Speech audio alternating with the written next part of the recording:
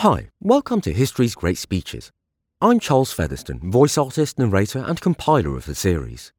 Please like or subscribe and feel free to contact me via Bandcamp, Podbean, Facebook or Patreon to let me know speeches or time periods you'd like to see covered. You can find a full set of links at my website, charlesfeatherston.uk. Eugene Debs, You Railroad Men, 1906. This appeal is made particularly to railway employees, among whom I began my career as a wage worker, with whom I spent 27 consecutive years, the complete span of my young manhood, as a co-employe, labour organiser and union official, and for whom I shall have an affectionate regard of peculiar tenderness that will end only with my days. The very relation I bear them inspires me with the liveliest sense of obligation to that great body of brave and brawny men, whose hands, as hard as their hearts are soft, first grasped my own in welcome as a recruit to the great army of toil, whose honest faces, beaming with approval, first warmed my heart and stirred my blood, and whose applause, the first I ever knew, fired my boyhood years with high resolves. In every dark and trying hour, these comrades of my early years stood staunch and true, and pushed me on and raised me up, that others might see my face and know my name, while they remained unnoticed, unapplauded, the soldiers of obscurity, the rank and file, the power class, the common herd, who made and move this world, and who should be, and will yet be, its ruling aristocracy. I believe it can be said with truth, as I am sure it can without vanity, that I personally know, and am personally known to, more railroad employees than any other man in the country. And with equal truth I believe that the great majority who know me, better than this, the whole body of them, with but few exceptions, feel kindly toward me, and may be claimed as my personal friends. In all my travels, and I have been moving almost continually these 12 years past over all the railways of the continent, especially since the railway corporations forcibly divorced me from their employees. In all my travels, I had never made a trip, nor ever expect to, without feeling many times the touch of kindness, oft in stealth, of my old comrades of railroad days. It is not, therefore, because of any lessening of our mutual regard that I am no longer in active touch with them, but because of the stern decree of fate which commanded me to go where they might not yet follow for a while, but where they will be found in good time, united with their class, and battling manfully for freedom. I could yet be the grand officer of a railway brotherhood, have a comfortable office, a large salary, plenty of friends, including railway and public officials, and read my praises as an ideal labour leader in capitalist newspapers, but my convictions would not allow it, and so I had to resign and, having no choice about it, I am entitled to no credit for quitting a good position and plunging recklessly into a career of folly, failure and disgrace. It was not easy to resign, and I had to insist upon it in a way that hurt me as much as it did the loyal brothers from whom I had to tear myself apart. And it has been the first and almost the only case of voluntary resignation from a similar position. I had been with the Brotherhood of Locomotive Firemen almost from its birth, had organised the Brotherhood of Railroad Brakemen, now the Brotherhood of Railway Trainmen, had helped to organise the Switchmen's Mutual Aid Association, the Brotherhood of Railway Carmen, the Order of Railway Telegraphers, and other labour unions, and was now to organise, with half a dozen others, the American Railway Union, to embrace all railway workers, so that the engine wiper and section man might come in for their share of consideration, as well as the engineer and conductor. There is where I broke with the railway officials. They were perfectly willing that we should have a firemen's union, but they were not willing for us to have a union that would unite all employees in the service in the equal interest of all. This much by way of introduction. Now a word as to the purpose of this writing. I have something to say to the railway employees of America. It may not be considered as amounting to much, but I think it of importance enough to ask the railway workers to follow me through with patience and think over what I have to say at their own leisure. You are told that I am too radical, that I am dangerous, that as a leader I am a failure, and a good many other things, but the time will come when you will know that from the first to last I was true to you, and because of that very fact the corporations you work for warn you against me. And you will know furthermore that, for the opposite reason, most of your present leaders are not true to your best interests. They are popular with the public, and your railway officials sing their praises on every occasion and tell you over and again how wise and good these leaders are, and how lucky you are, and how proud you should be to command their valuable services. Time will tell, and I can wait. I am not courting your flattery nor evading your blame. I am seeking no office, aspiring to no honours, have no personal axe to grind. But I have something to say to you and shall look straight into your eyes while saying it. I shall speak the truth as I see it, no more and no less, in kindness and without malice or resentment. I should tell you what I think you ought to know, though all of you turned against me and despised me. I am not wiser than you, but have had more experience with capitalists and more chance to study their system of fleecing and fooling labour than most of you. I am not better than you, not so good perhaps, for there is no better man on earth than an honest working man.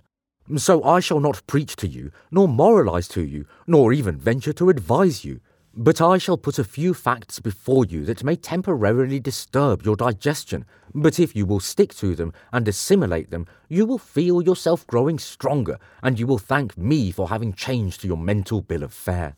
Taken in the aggregate, there is no division of the working class more clannish and provincial, more isolated from other divisions of labour's countless army than railway employees, the workers engaged, directly and indirectly, in steam railway transportation. Nor is there a group or department in the entire working class that, outside of its own sphere of industrial activity, is more ignorant of the true essentials of the labour question, or more oblivious of the class struggle and the fundamental principles and objects of the labour movement. To verify this statement, it is not necessary to refer to the unorganised, unskilled and poorly paid employees. On the contrary, let a dozen engineers and the same number of conductors, picked at random, be put upon the stand and catechised from a primer on economics, and see what percentage of them can give even a definition of the term. They know how to run engines and trains, and, as a rule, that is practically the limit of their knowledge. That is all the corporations want them to know, and, from their point of view, all they are fit to know. It is true that they read journals published by their unions in which a 5-column account is given of a reception to some noble grand chief, and as many more columns about babies born and brothers buried, but which may be searched in vain for a line of revolutionary economics to nourish the brain, open the eyes, give cheer to the heart, or aspiration to the soul of a corporation's slave. The several unions of railway employees, considered in any militant sense, are not labour unions at all.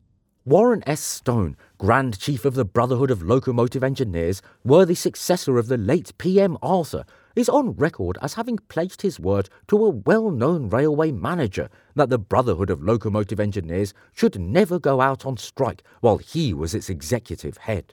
The same Grand Chief is on record as threatening John J. Hanahan, Grand Master of the Brotherhood of Locomotive Firemen, with keeping his engineers at work on the Northern Pacific system, virtually scabbing on the firemen if the latter went out on strike. If the Brotherhood of Locomotive Engineers was a bona fide labour union instead of the fossilised tool of railway corporations, its Grand Chief would be peremptorily impeached for treason to the working class.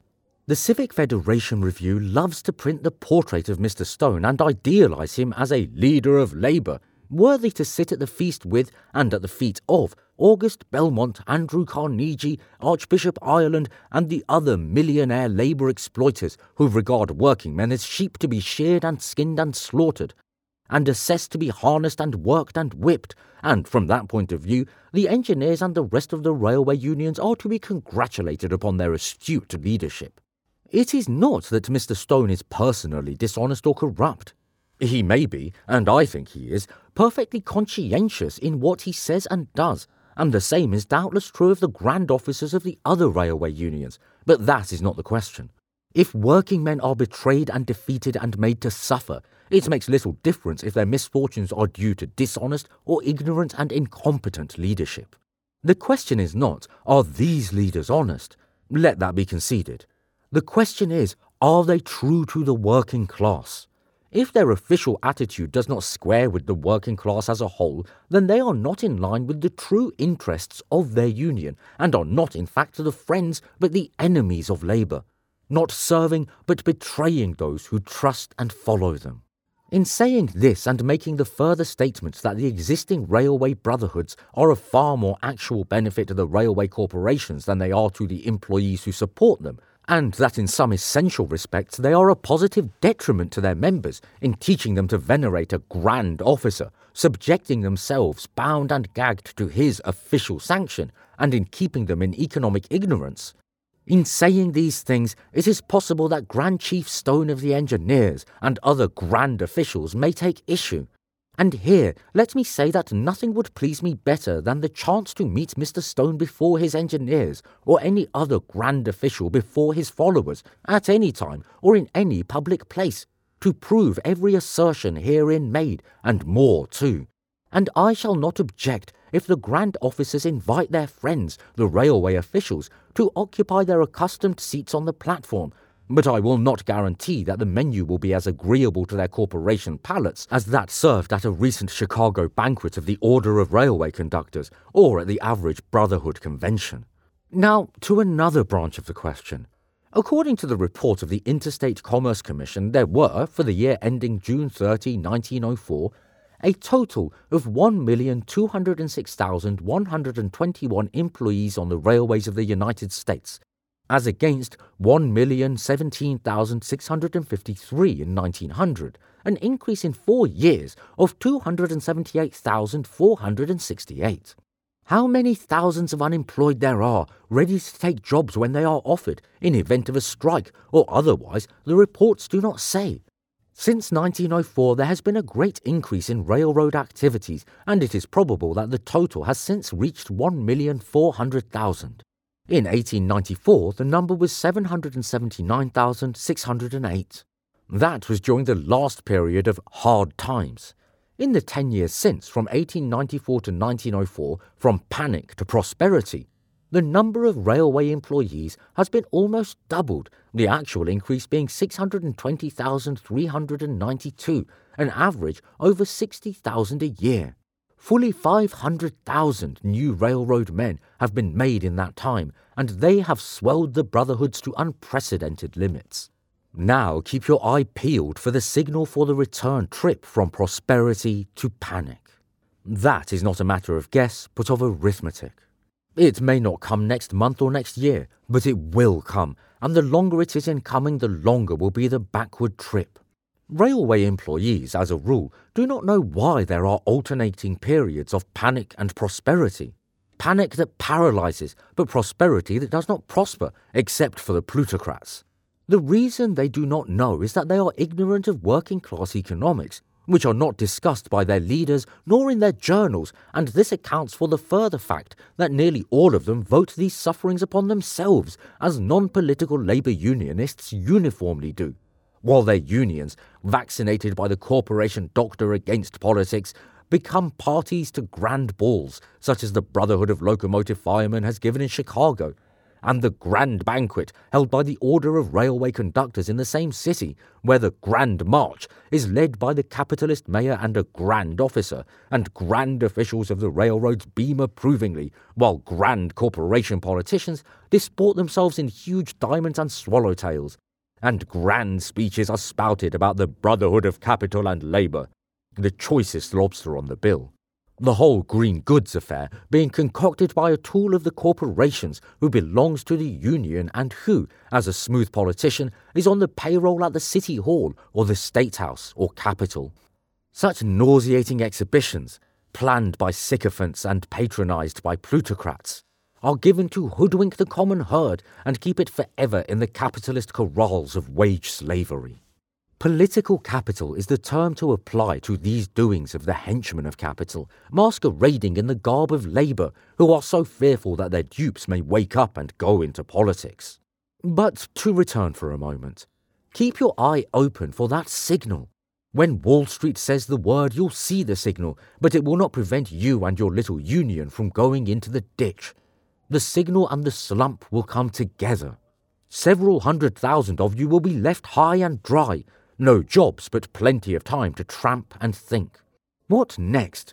Sweeping reductions of wages. Next, strikes, probably. And then, defeat and disaster. That's the history of all the panics of the last 30 years. They have been ushered in with widespread railroad strikes, and when the crash has come, the brotherhoods have burst like bubbles and been crushed like eggshells, utterly powerless to give their members the least particle of protection. That is what has uniformly come to the unions that waste their time at such child's play as exemplification of secret work, and studying signs and passwords, as if every corporation did not have its union reporter to inform it of every move worth knowing. And so it will be again. Mark it, make a note of it, ask your grand officer about it, and make a note of his answer. Don't allow him to dodge by calling me a calamity howler. He will help you after the lightning has struck your job by certifying that you are entitled to another, but you will have to hunt it alone, and in the meantime the Brotherhood of Capital and Labour will have suspended and cannot save your wife from eviction, nor your children from starvation. Think it out. Don't let go till you do. Don't take my word, rely on yourself. I can't help you, railway slaves. You only can help yourselves. No one else can. If you don't even know that you are slaves in the existing capitalist system, the gods have mercy on you, for your blindness is complete. Your condition is pitiable, and there is no hope for you but death. The most pathetic object to me is a corporation slave with a dazzling diamond or a constellation of brass buttons to decorate his deformity and hide the hollows in his grey matter. He swells like a toad as he talks about the good wages we are paying. He is part of the corporation as a pimple is part of the plutocrat. He has hinges in his knees. He fawns like a spaniel at the feet of an official, but snarls like a cur at the car inspector or trackman. He believes in the Brotherhood of Capital and Labour. He is conservative, is opposed to politics in the Union or the Journal, talks about his masters as our superiors, is proud of his pusillanimity, does with alacrity what he is ordered to do and asks no questions, is a scab at heart if not in fact, has no trace of manhood, no self-respect, no honour, craven-hearted and stony-souled, and when he dies Judas Iscariot will have another recruit for his army of the damned.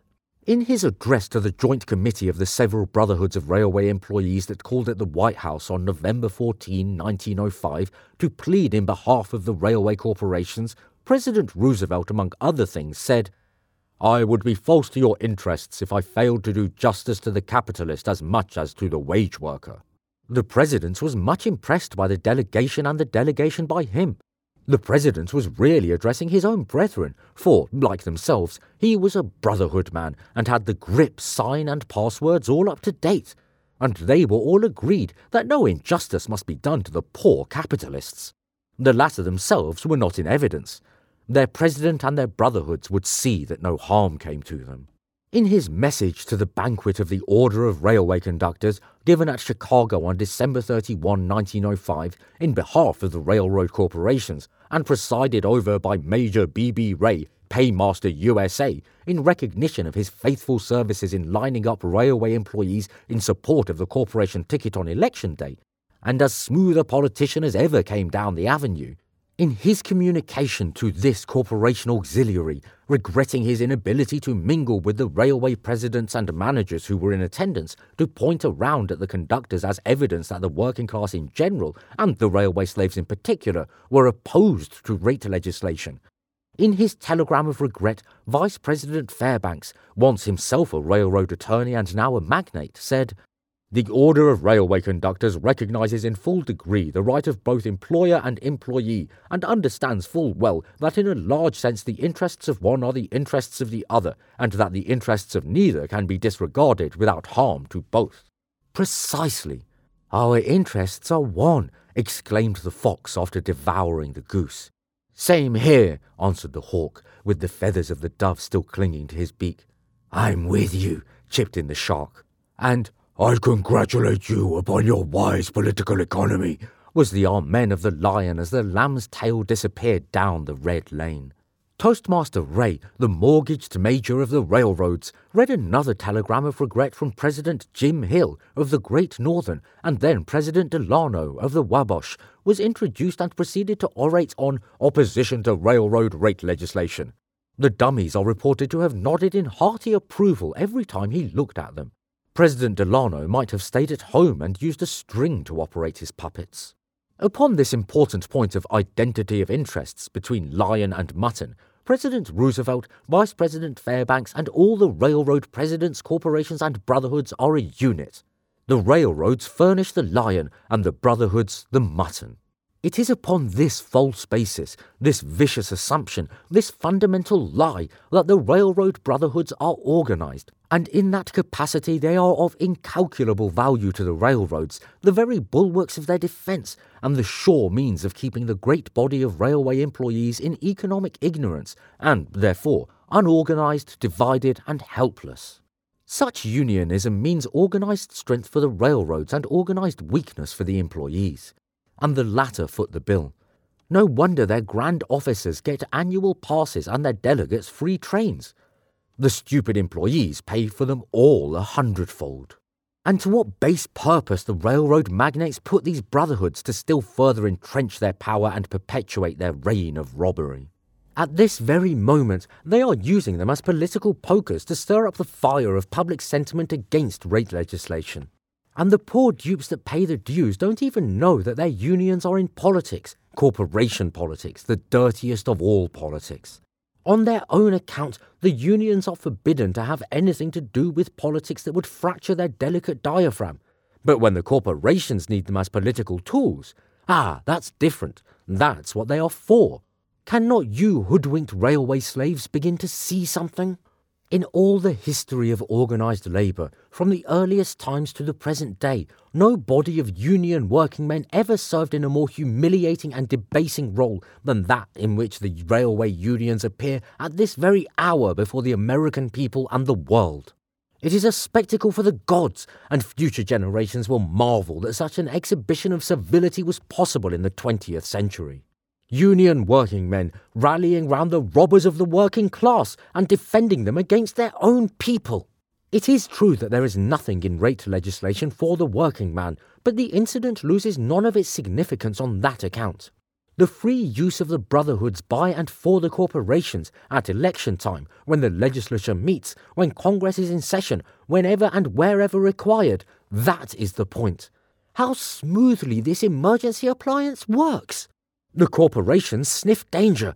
They send for their officials, the officials for the grand chiefs of the brotherhoods, the grand chiefs for their decoy ducks, and presto, a joint committee, and it is a joint committee, serves notice on the president and the country that the million and more railway employees want no interference with the divine right of the railroad robbers to hold up the people. Then another set of political tools of the same robbers take their cue and, bound to their feet in the capitalist Congress and in a serio-comic burst of paid-for passion, exclaim, "Don't you see, gentlemen, that organised labour, the horny-handed nobility of the land, the muscle and sinew, the very backbone of the nation, recognises this measure as a menace to its full dinner pail and interposes its righteous indignation? Gentlemen, we dare not make such an assault upon the dignity, the sacred rights, aye, the very life of honest toil." That settles it. The trick is done. The Goulds, Vanderbilts, and Harrimans are on top, their slaves at the bottom, and their identity of interests is once more triumphantly vindicated. I propose now to deal briefly with that ghastly lie itself. In what way, Mr. Railroad Slave, is your interest identical with that of Jim Hill, your master? He owns the railway system that you working men built and now operate. He pulls every dollar of profit out of it for himself he can, and leaves you not $1 more than he must. If you don't suit him, he discharges you, and you then have to pull up stakes and hunt another master. He gets the lion's share, you get what's left. And in the aggregate that is fixed by what is required to fill your dinner pail, cover you with overalls, and maintain a habitation where you can raise more wage slaves to take your place when you are worn out and go to the scrap heap. The Jim Hills live out of your labour, out of your ignorance, for if you were not densely stupid, you would not be their dumb-driven cattle. Now they and their politicians and preachers and labour leaders tell you how bright and smart you are to flatter your ignorance and keep you from opening your eyes to your slavish condition and, above all, to the wage system which lies at the bottom of your poverty and degradation. Your interests as wage slaves are not only not identical with, but are directly opposed to, the interests of the Jim Hills and the railroad corporations, and I challenge any of your grand chiefs to deny it in my presence on any public platform. You have got to get rid of the capitalist leeches that suck your heart's blood through the quill of identity of interests. They are in the capitalist class. You are in the working class. They gouge out profits. What's left you get for wages. They perform no useful work. You deform your bodies with slavery. They are millionaires. You are paupers. They have everything. You do everything. They live in palaces. You in shanties. They have abundance of leisure and mountains of money. You have neither. Finally, they are few. You are legions. Poor dumb giant, you could in a breath extinguish your pygmy exploiter were you only conscious of your overmastering power. The workers made and operate all the railroads. The capitalists had and have nothing to do with either. They pocket the proceeds on a basis of watered stock and other stock in the form of employees, and then issue fraudulent reports to show on what a small margin of profit they are actually doing business. In this connection, it should be said that the railroads pad their operating expenses outrageously to deceive their employees and the general public, and their reports can be shown to be full of duplicity and fraud. They are not required to itemize their operating expenses in their reports to the Interstate Commerce Commission. This they only do in the reports of the directors to the shareholders, and an examination of these will disclose the swindle and show how much reliance can be placed in the public reports of private grafters. Mr. Railway Slave, to resume our interview, you are not in the same class with the Jim Hills of the railroads. You don't visit at their homes, nor they at yours. You don't ride in their private cars and yachts and automobiles. Your wives don't wear the same kind of clothes and jewelry and move in the same circle with theirs. You don't join them in their luxuriant travels to Europe when they are received by the crowned heads and other parasites and given a private audience by the Pope. You stay at home and sweat and suffer to foot all the bills. They do all the rest. To sum up, they are in the capitalist class, you in the working class. They are masters, you slaves. They fleece and pluck, you furnish the wool and feathers. That is the basis of the class struggle. Upon that basis you have got to organize and fight before you can move an inch toward freedom. You have got to unite in the same labour union and in the same political party and strike and vote together, and the hour you do that, the world is yours. The railroads will oppose this. They want to keep you divided and at their mercy. Your grand officers will oppose this. They want to keep you divided and continue to draw their salaries. When you have a little time, figure out the amount annually paid to the grand officers of the railway unions in salaries and expenses, and you will be amazed. You will also understand why railroad employees will never get together as long as their grand officers can prevent it. By the way, why do you persist in calling your officers grand chiefs and grand masters? Are they grand because you are petty? The working class, the rank and file, are grander than all the labour leaders, good and bad, that ever lived. A master implies slaves. It is bad enough to be slaves without glorying in it. A master is bad enough. A grandmaster is the limit, especially if the title is voluntarily conferred by the slaves. There was a time when I did not realize this and many other things I now do.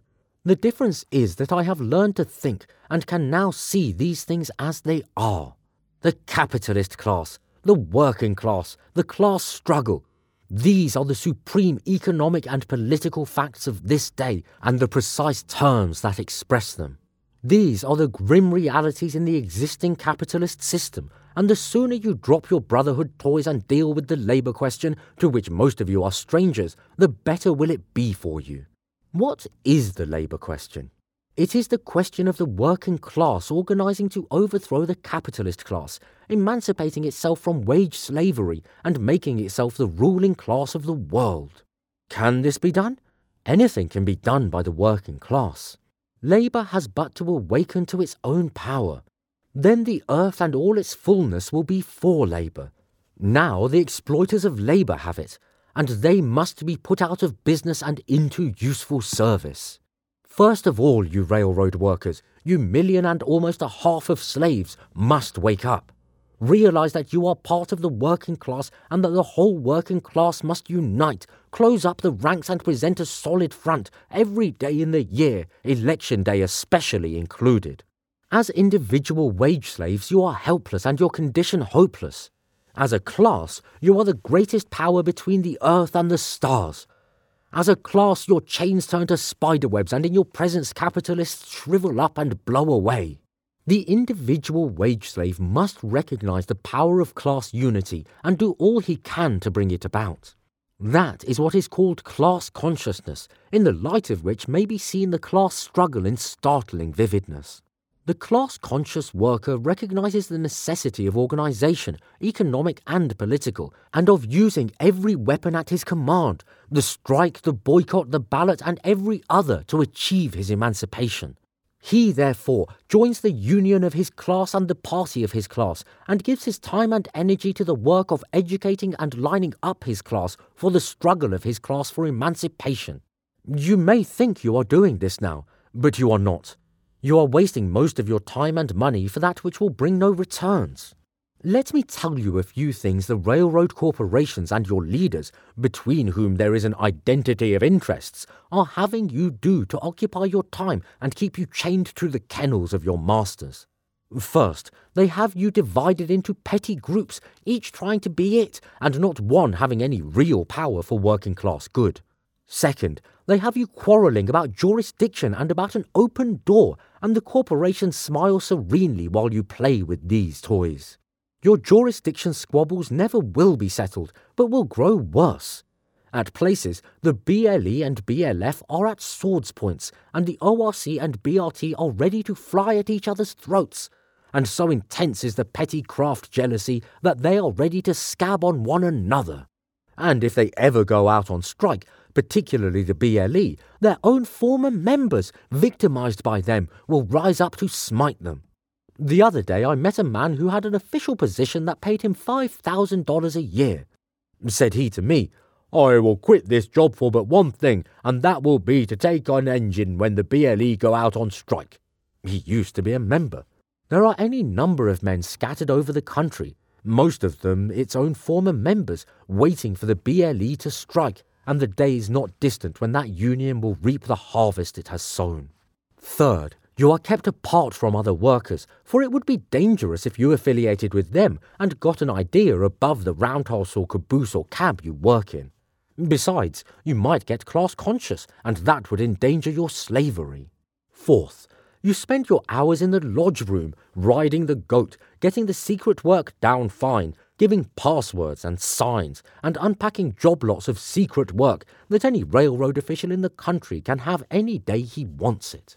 These are but bibs and rattles for mental babies, and the more time you amuse yourselves with them, the less danger there is of your thinking about anything that will break your chains and set you free. These are a few of the things. I have not space for more. The hundreds of columns of stale stuff rehashed for years in your journals that might be called goose gossip would, perhaps, be excusable in the official organ of some feeble-minded asylum, but it is woefully out of place in a working-class publication. Now, let me say a few more things, and space will allow only a few of the many that might be put down, that you may think about at your leisure. The Brotherhood of Locomotive Engineers is 42 years old and has never won a railway strike of any consequence in all its career. It is called success because the corporations make some concessions to it so as to use it as a battering ram against other employees in the service. And this is substantially true of all the brotherhoods. Then again, the brotherhoods are used against each other. The Union switchmen on the Denver and Rio Grande, at Pittsburgh and other places, the engineers on the C, B and Q, the telegraph operators on the A&P, MK&T, Great Northern and Northern Pacific, and the machinists on the Santa Fe are but a few of the long list of victims of the dog-eat-dog unionism a quarter of a century behind the times. But the grand officers of the several unions attend one another's conventions and join in solemn chorus in telling the delegates of each other's unions what wise grand officers they have, how kind the corporations are to them, and how proud they ought to be of their noble brotherhoods. In the next few years, locomotive engineers will become motormen and firemen will disappear. It is safe to say that in another 20 years, locomotive firemen will be practically of the past. They can then cling to their last straw, their insurance policy, and that is the main thing that holds them together today. But for that they would soon cave in, and that is true of them all. They are then primarily coffin clubs and not labour unions. They care for the sick and bury the dead, a good thing incidentally for the corporations. To get the full benefits, it is necessary to be maimed or killed. It is well to bury the dead, but the living are infinitely more important. One effective blow to break the chains of wage slavery is better than a century of attention to dead bodies. Class consciousness is better than corpse consciousness. A good deal more that should be said must be omitted for the want of time and space. It is my hope that the facts here presented may lead the railroad workers to study the real labour question. A few of them only know what socialism is, and they are socialists. The rest are opposed to it because the little they know about it is not true. No honest working man understands socialism without embracing it. The railroad workers, if they want their eyes opened, must read class struggle literature. The paper in which they originally read this address, The Appeal to Reason, with a circulation of over 300,000 copies, can be obtained for a trifling 50 cents for a whole year, and if they can't afford that, they can send 10 cents for a trial subscription. They cannot afford to remain in ignorance of the class struggle, or of what socialism really means. A mighty social revolution is impending. It is shaking the earth from centre to circumference, and only the dead may be deaf to its rumblings. Revolutionary education and organisation is the vital need of the working class. Let every railroad employee who is alive enough to want to know how the working class can emancipate the working class and walk the earth free and enjoy all its manifold blessings subscribe for a revolutionary paper and read it for a year, and he will then find himself with the rest of us in class-conscious array in the struggle for freedom. Great is the privilege we enjoy in being permitted to take part in this mighty historic struggle. The base and cowardly will sneer and sneak to the rear, but the brave and true, though hell itself gape, will do battle with all the blood in their veins and write their names in living letters on the shining scroll of labour's emancipation.